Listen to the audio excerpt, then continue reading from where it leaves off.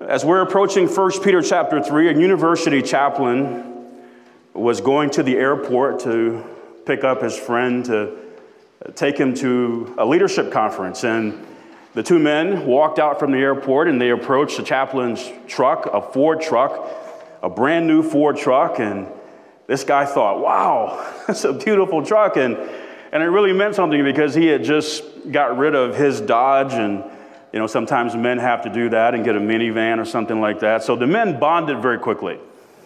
The next day, they were going back to the airport, and as they approached this truck, this guy noticed two big scratches on the passenger side of this brand new Ford truck. And he says, what happened?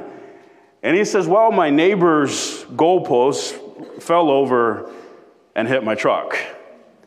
And the guy's like, oh, that's awful. And he goes, well, to add insult to injury, he's refusing to accept responsibility for it. So the guy says, well, aren't you going to call your insurance company, or aren't you going to do something to make him pay and remedy this situation? And the guy said, well, I've done some soul searching, and I've discussed with my wife about the, potential of talking to an attorney to get to the bottom of this, but I think the Lord would have me to have a right relationship with my neighbor than to be right. And so I'm going to have my neighbor longer than I'm going to have my truck. And so I'm going to choose my neighbor over winning the argument.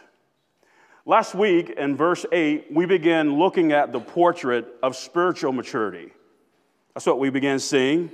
And those traits, they really shine in moments like this. Those traits shine when we are all tempted to go the opposite way, where it is natural to go the opposite way. Today, here's what we're going to see, and this is very, very critical. Here's what we're going to see. Immature believers adhere to the tit-for-tat philosophy. This is what they adhere to. This philosophy says, listen, vengeance is mine, not the Lord's. I'm going to fix it. I'm going to make it right. So today, we're going to see the opposite angle of maturity. And based on how verse 9 starts, we are seeing what not to do, which is why we're looking at the opposite of the portrait of maturity. Look at verse 9. Not rendering evil for evil, or railing for railing, but contrariwise, blessing, knowing that ye are thereunto called, that ye should inherit a blessing. So again, verse 8 ends in a colon. So verse 9 is giving us explanation of what we have seen in verse 8. With Peter writing to both Jewish and Gentile believers, this for sure would have captured the attention of the Jews, who were very familiar with the civil law that essentially said, whatever you do to someone else is going to be done to you. So they would have been very familiar with that. Leviticus 24:17-22. But the New Testament book of Romans tells us in Romans 10:4, for Christ is the end of the law for righteousness to everyone that believeth.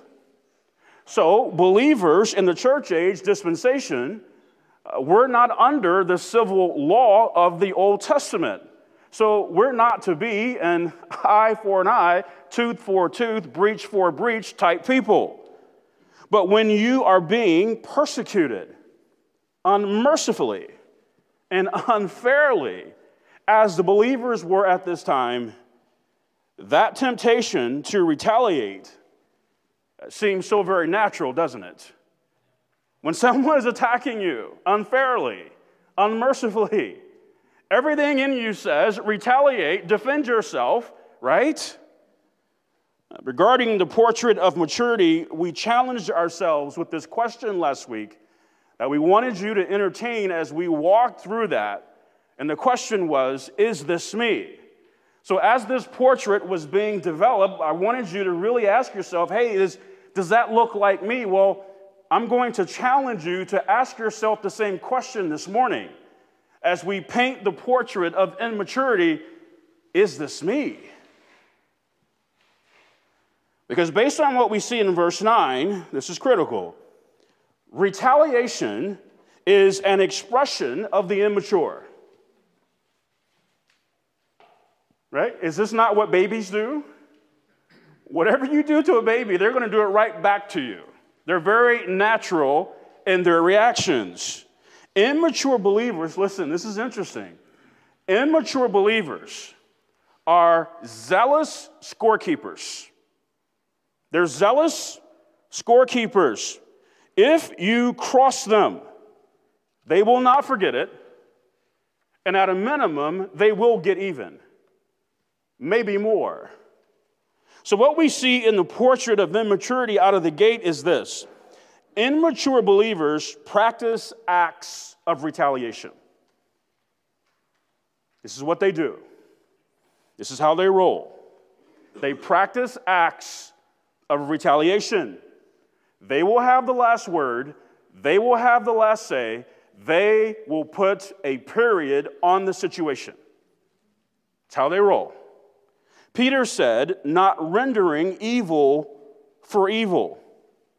What was being done to Christians at this time was unspeakable evil.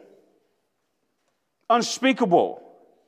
And when that is happening, the natural thing to do, once again, is to retaliate with evil. It's to meet you on that same level. But listen, this is critical. Mature believers are unnatural. They are unnatural people. Consider 1 Corinthians 2, verse 14. But the natural man receiveth not the things of the Spirit of God, for they are foolishness unto him. Neither can he know them, because they are spiritually discerned. The natural man is an unsaved man, and natural men do not receive the things of the Spirit of God. So guess what they naturally do? Naturally, they render evil for evil. You smack me, I smack you back. You hurt me, I hurt you back. This is what natural people do. The thought of responding with love, joy, peace, long-suffering, gentleness, goodness, faith, meekness, and temperance to a lost man, to the natural, that's foolish. Why would you ever respond that way when someone has treated you so poorly? That is an asinine response. And I have observed people in situations over the years where they have been mistreated, they've been disappointed, they're frustrated, and so guess what they do? They render evil for evil. And here's what they essentially say. Oh, I just couldn't help it. Or I had to defend myself. Or I just couldn't help myself from fill in the blank. And really, when I hear that, you know what it sounds like? It sounds like the confession of a natural man who is responding in and through his or her flesh. So my flesh says, this is what I do when I have been treated a certain way. It's very natural. But Jesus was not a natural man, was he? Turn back to chapter 2 and look at verse 23.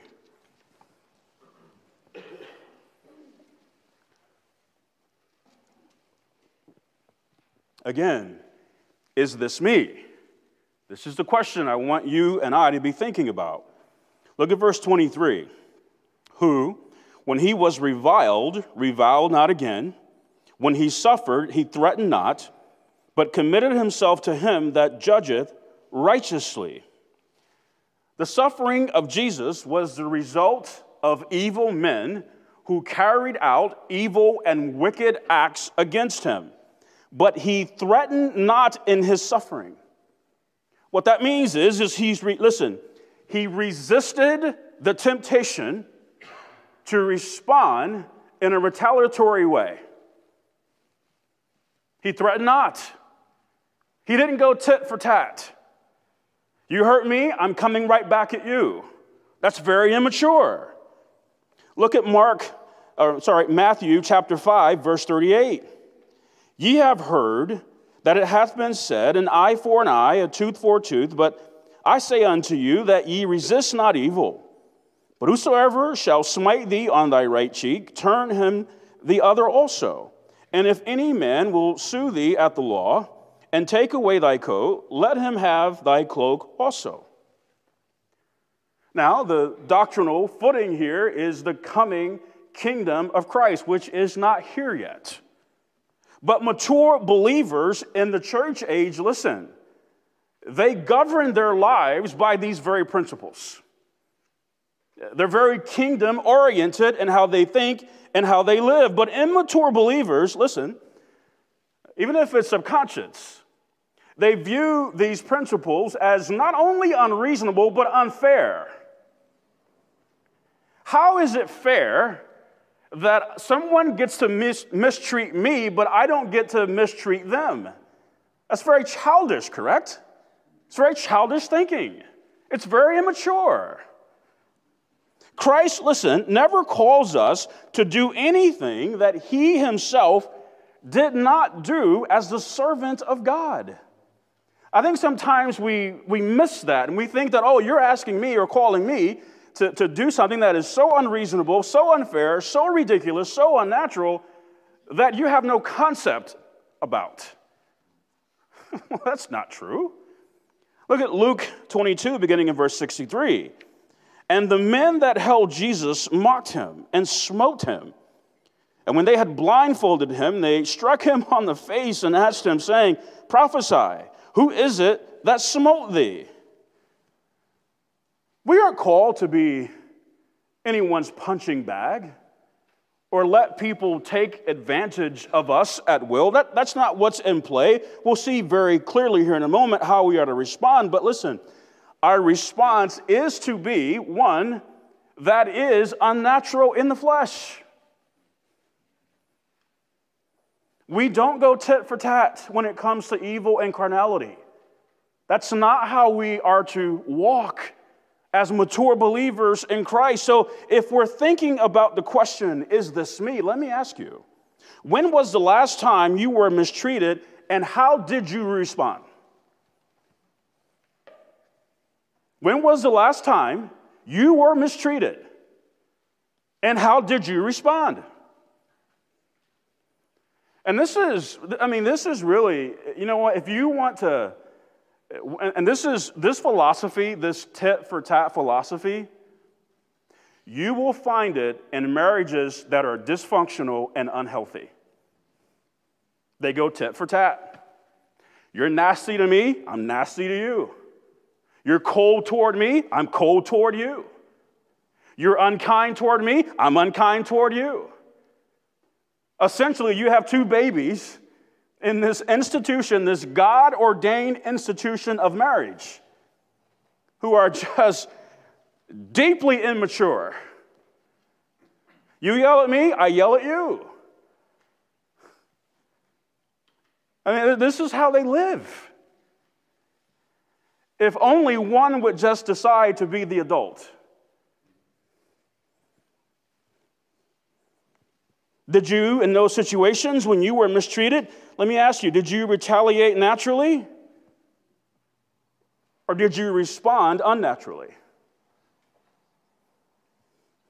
Next, immature believers use words of retaliation, not rendering evil for evil or railing for railing.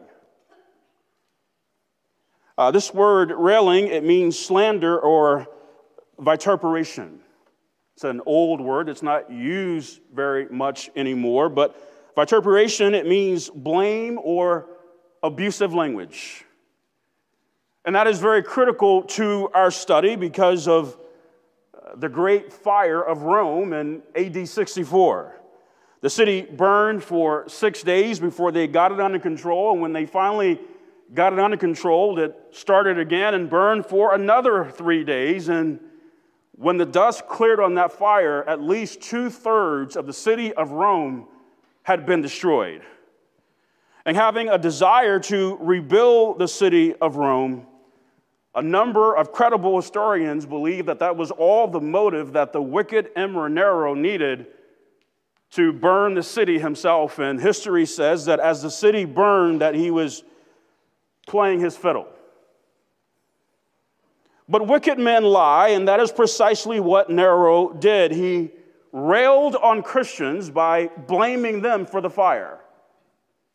And tolerance toward believers was waning by this time, and so once he did that, it was open season on Christians. They were hunted like animals, they were tortured, and they were put to death in ways that I can't even describe. It was beyond inhumane. It was so inhumane that even some Roman citizens felt sympathy for these believers, whom most of them hated. But the treatment was so cruel, inhumane, they could not help but sympathize with believers who were suffering greatly. I wonder what you're dealing with this morning. It is amazing how we can, in church, and we get our feelings hurt, we get our toes stepped on. Let me ask you, when was the last time you were hunted literally like an animal and tortured and put to death in a way that I can't even describe?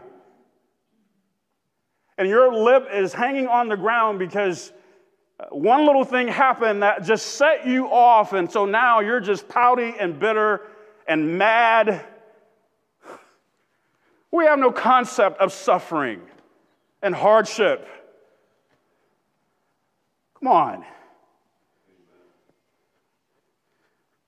But Peter called Christians at this time not to render evil for evil or railing for railing. Turn back to chapter 2 and verse 23.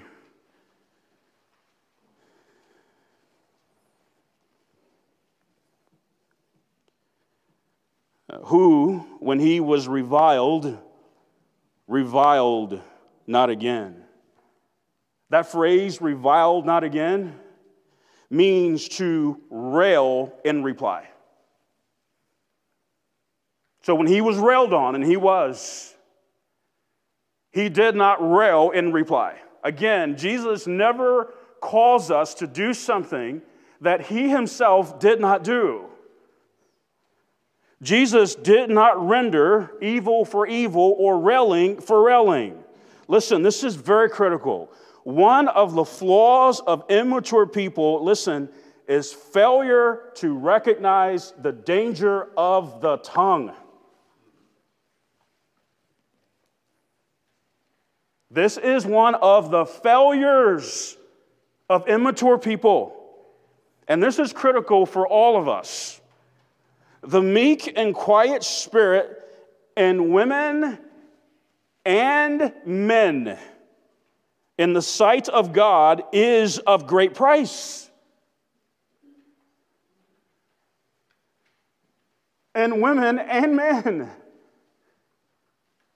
Man, I am so thankful. My wife's not here today. My daughter, she's a sophomore in high school, so she's got the baby. Yes. What do you call it? It's an electronic baby. Yes. That simulates real life. It's a simulation baby. Yes. So Bree is not a happy girl right now. This baby came home Friday, and it's fun at first. The fun is over. My son never sleeps with his door closed, but he has been sleeping with his door closed since Friday night. This baby wakes up at, I guess, however they schedule it, or whatever, 1, 2 in the morning, so she is tired. But so Lori's home with her, but I thank God for my wife, and I have learned so much from her about this very thing, about just holding my tongue. It's okay. It is really okay. It is, as a matter of fact, it's not just okay, it's fantastic Because the Bible tells us what? To be swift to, and that's Lori Morgan. And that's applicable to men and women. My wife will hold her tongue. She will pray. She will wait. She will trust God for timing. And then she will say what needs to be said. But when she says it, it is of the Lord, where it will literally melt me. It's gracious. It's soft. It's kind. It's wise. It's good. It's respectful. How do you fight with that? To immature believers, the thought of holding their tongue when someone is railing against them, it's like asking a toddler to sit still. Oh no. You said what to me? Oh no. Well, please. What poisons countless marriages and relationships is the tongue. This is what poisons marriages and our relationships together. The tongue. The tongue. How much conflict could we have avoided if we had chosen to be swift to hear and slow to speak? Most is absolutely right. We took our kids, when we were on Long Island, we took our kids to the circus, and it was a blast. It's funny, my kids have outgrown that, so at that season of their life, it was great. Took them to the circus, and it was amazing to watch these beasts, elephants, and lions, to watch them precisely obey the commands of human beings that are much smaller and weaker than them. It's really amazing to watch that. These animals have been tamed. But would you consider James chapter 3, verses 7 and 8? For every kind of beast, and of birds, and of serpents, and of things in the sea is tamed, and hath been tamed of mankind. But the tongue can no man tame. It is an unruly evil full of deadly poison. This is why the Bible tells us in Proverbs 18:21 what? Death and life are in the power of the what? Tongue. Do you understand that your tongue can have a death effect on people? It can. Hear this. Immature believers fail to see the tongue as a loaded gun. That's a strong image, I understand. But I'm okay with it. It's a loaded gun. And so, they're like a toddler playing with a loaded gun in a crowded room. At a minimum, someone's going to get maimed. And again, well, you don't know what they said. They said this and they said that and this happened, and so I just had to. No, the only thing we have to do is be Christ-like. I don't have to go tit for tat. What does the Bible say in Proverbs 15:1? And again, listen, my wife doesn't walk on water. She's as flesh as much as I am. But oh my goodness, Lori Morgan. A soft answer. Proverbs 15:1. What is it? Turns away wrath. But grievous words stir up anger.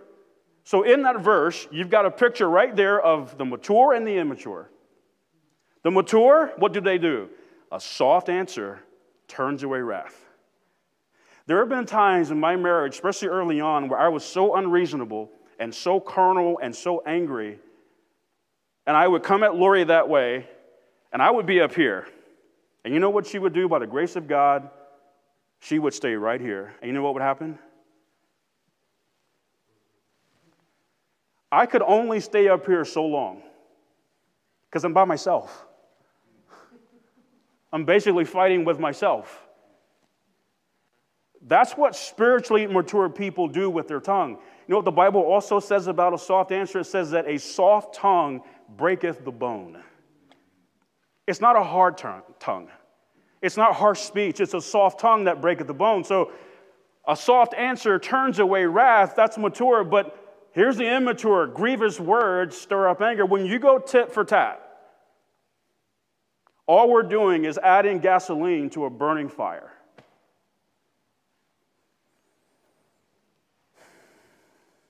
Lord, help us.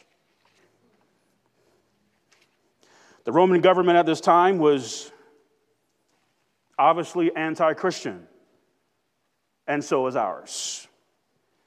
I want you to hear from me. What I'm about to say is a biblical statement, not a political one.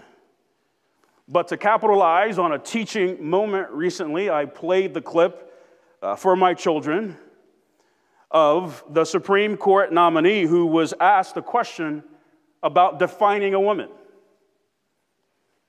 Someone being nominated to the highest court of the land should be able to handle that question, in my opinion. But she said that she was unable to. The fact that we have come to the place in this country where someone who is being nominated for that position and we have tolerance for that type of answer tells you where our government is, that it is anti-Christian. So what do we do as believers as the vitriol towards us only rises in these last days? Do we go to Facebook and just rail on the government and their ridiculous mandates and policies without end? And do we get into fierce debates and arguments with the lost on how messed up they are and how ridiculous they are? Because I'm sure by doing those things, that will definitely compel them to come to faith in Christ. That will win them, yes. You're terrible, you're stupid, you're awful, you don't get it.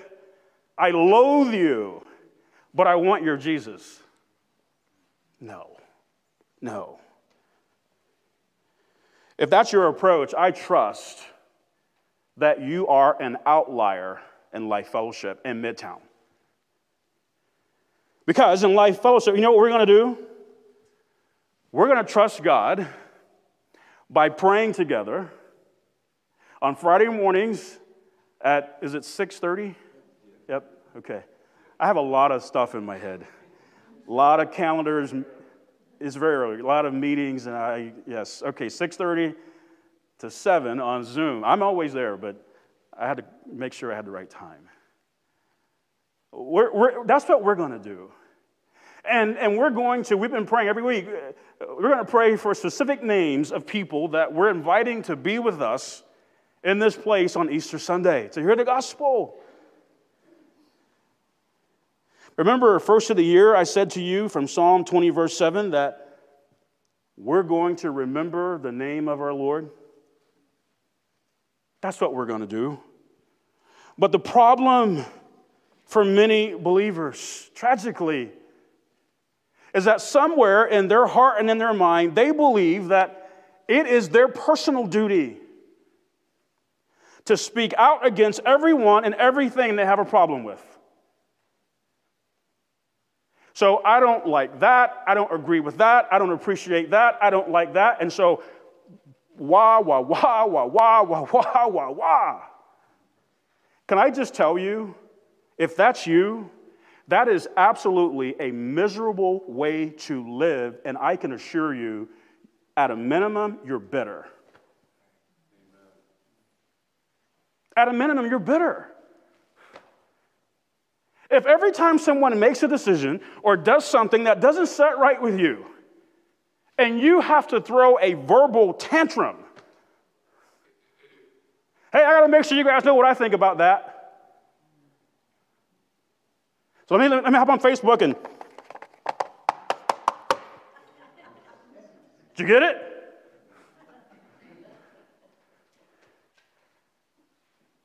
That is so immature.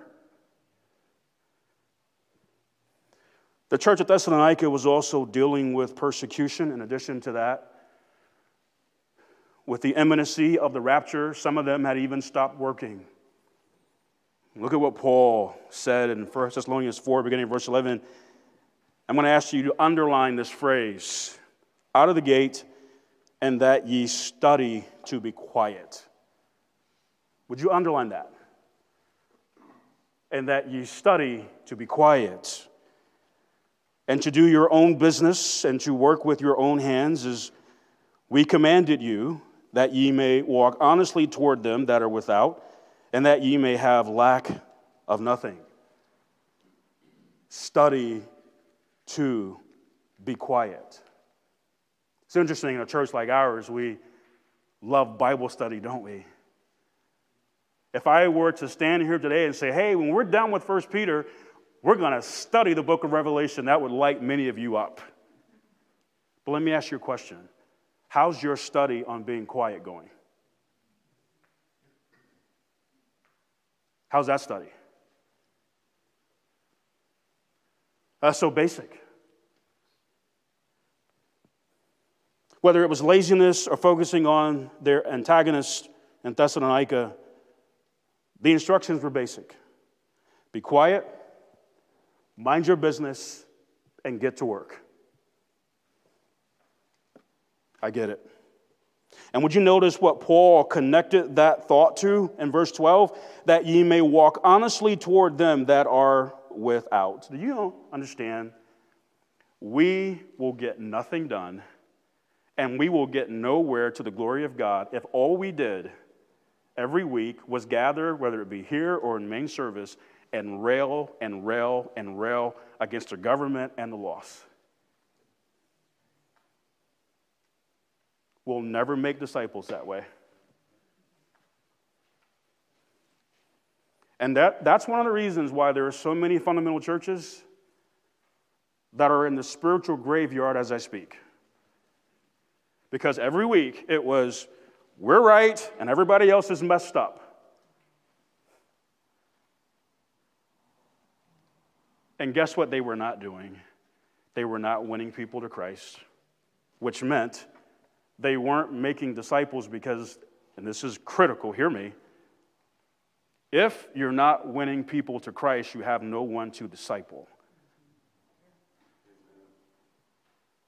Which means whether you want to accept it or not, you're dying a slow death. And then here's what happens. You ready? Here's what happens. When you're not doing that, guess what starts to happen? The infighting ramps up. Because we're not living on purpose. We're not living with purpose. We're not doing the very thing that God has called us to do. But every week we get up and remind ourselves how right we are. Look at what we know. Look at what they don't know. Okay, you can do that. But your spiritual obituary is being written in real time. Finally, immature believers refuse to use words of edification. Back to verse 9. Not rendering evil for evil or railing for railing, but contrariwise, blessing. Now, this first blessing that we see here in verse 9, it comes from the word eulogio or eulogio. So we get our word eulogy. Okay? So we're talking about words here. Now, this is where, from a maturity perspective, it goes next level. Because it exposes the richness of Christ-likeness in the mature believer. But listen, it also exposes the carnality in the immature believer. Because it's one thing to not render railing for railing, which in and of itself is a tall order. But contrary-wise, blessing, that's very unnatural. The immature believer refuses to do this because they are earthly minded, not kingdom minded. And so, wait a minute, let me get this right. Someone is railing against me, and you want me to render blessing. Yes. Well, that's not fair. Consider this kingdom principle from Matthew 5:44. But I say unto you, love your enemies, bless them that curse you, do good to them that hate you, and pray for them which despitefully use you and persecute you. And all God's people said,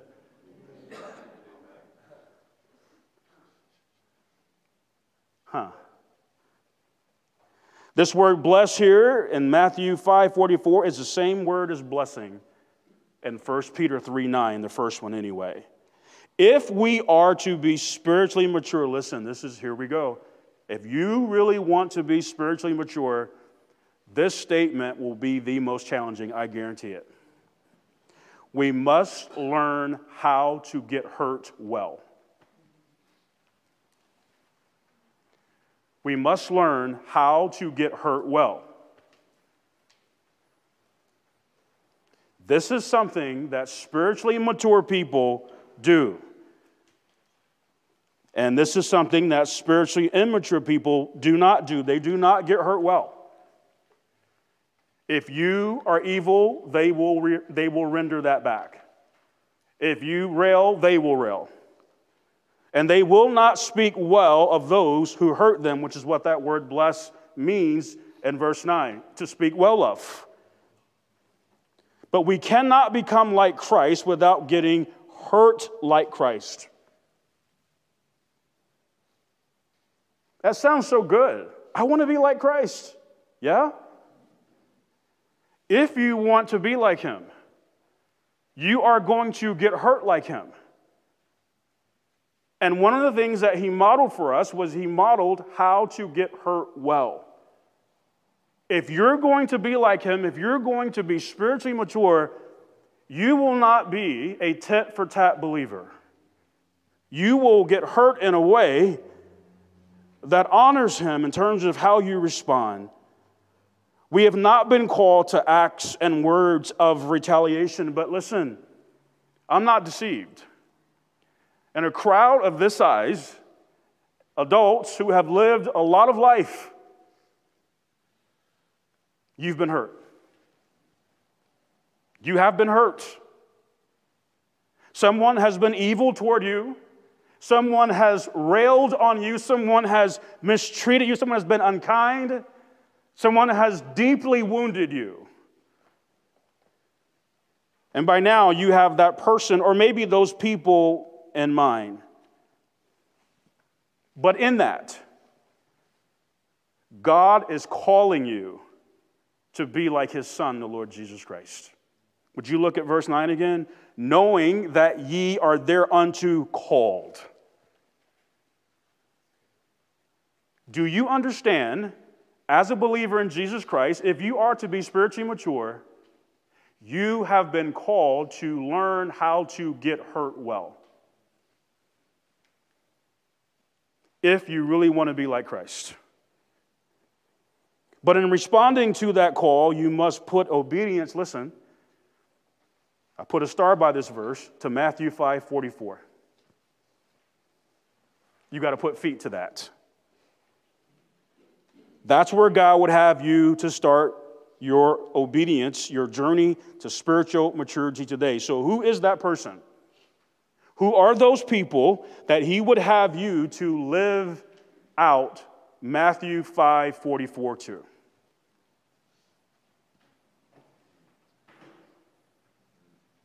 Who are they? Who is that person?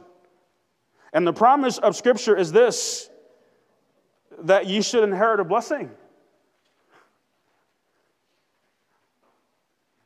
There is blessing here. There is blessing to becoming like Christ, but oh my goodness, you lose so big. When you say, you know what, this portrait of immaturity, if it means that I can't retaliate in action or speech, I'll pass. I'll pass. Because I have to have the last word. I have to have my say. I have to give my 2 cents. I have to settle the score. You get to make that choice, but you will not inherit a blessing that way. Lord, I want to thank you for your word today. I do pray that it goes forth, Lord, and it accomplishes in the hearts of your people, including mine, what you desire in terms of bringing us into a greater conformity to Christ. In Jesus' name, amen.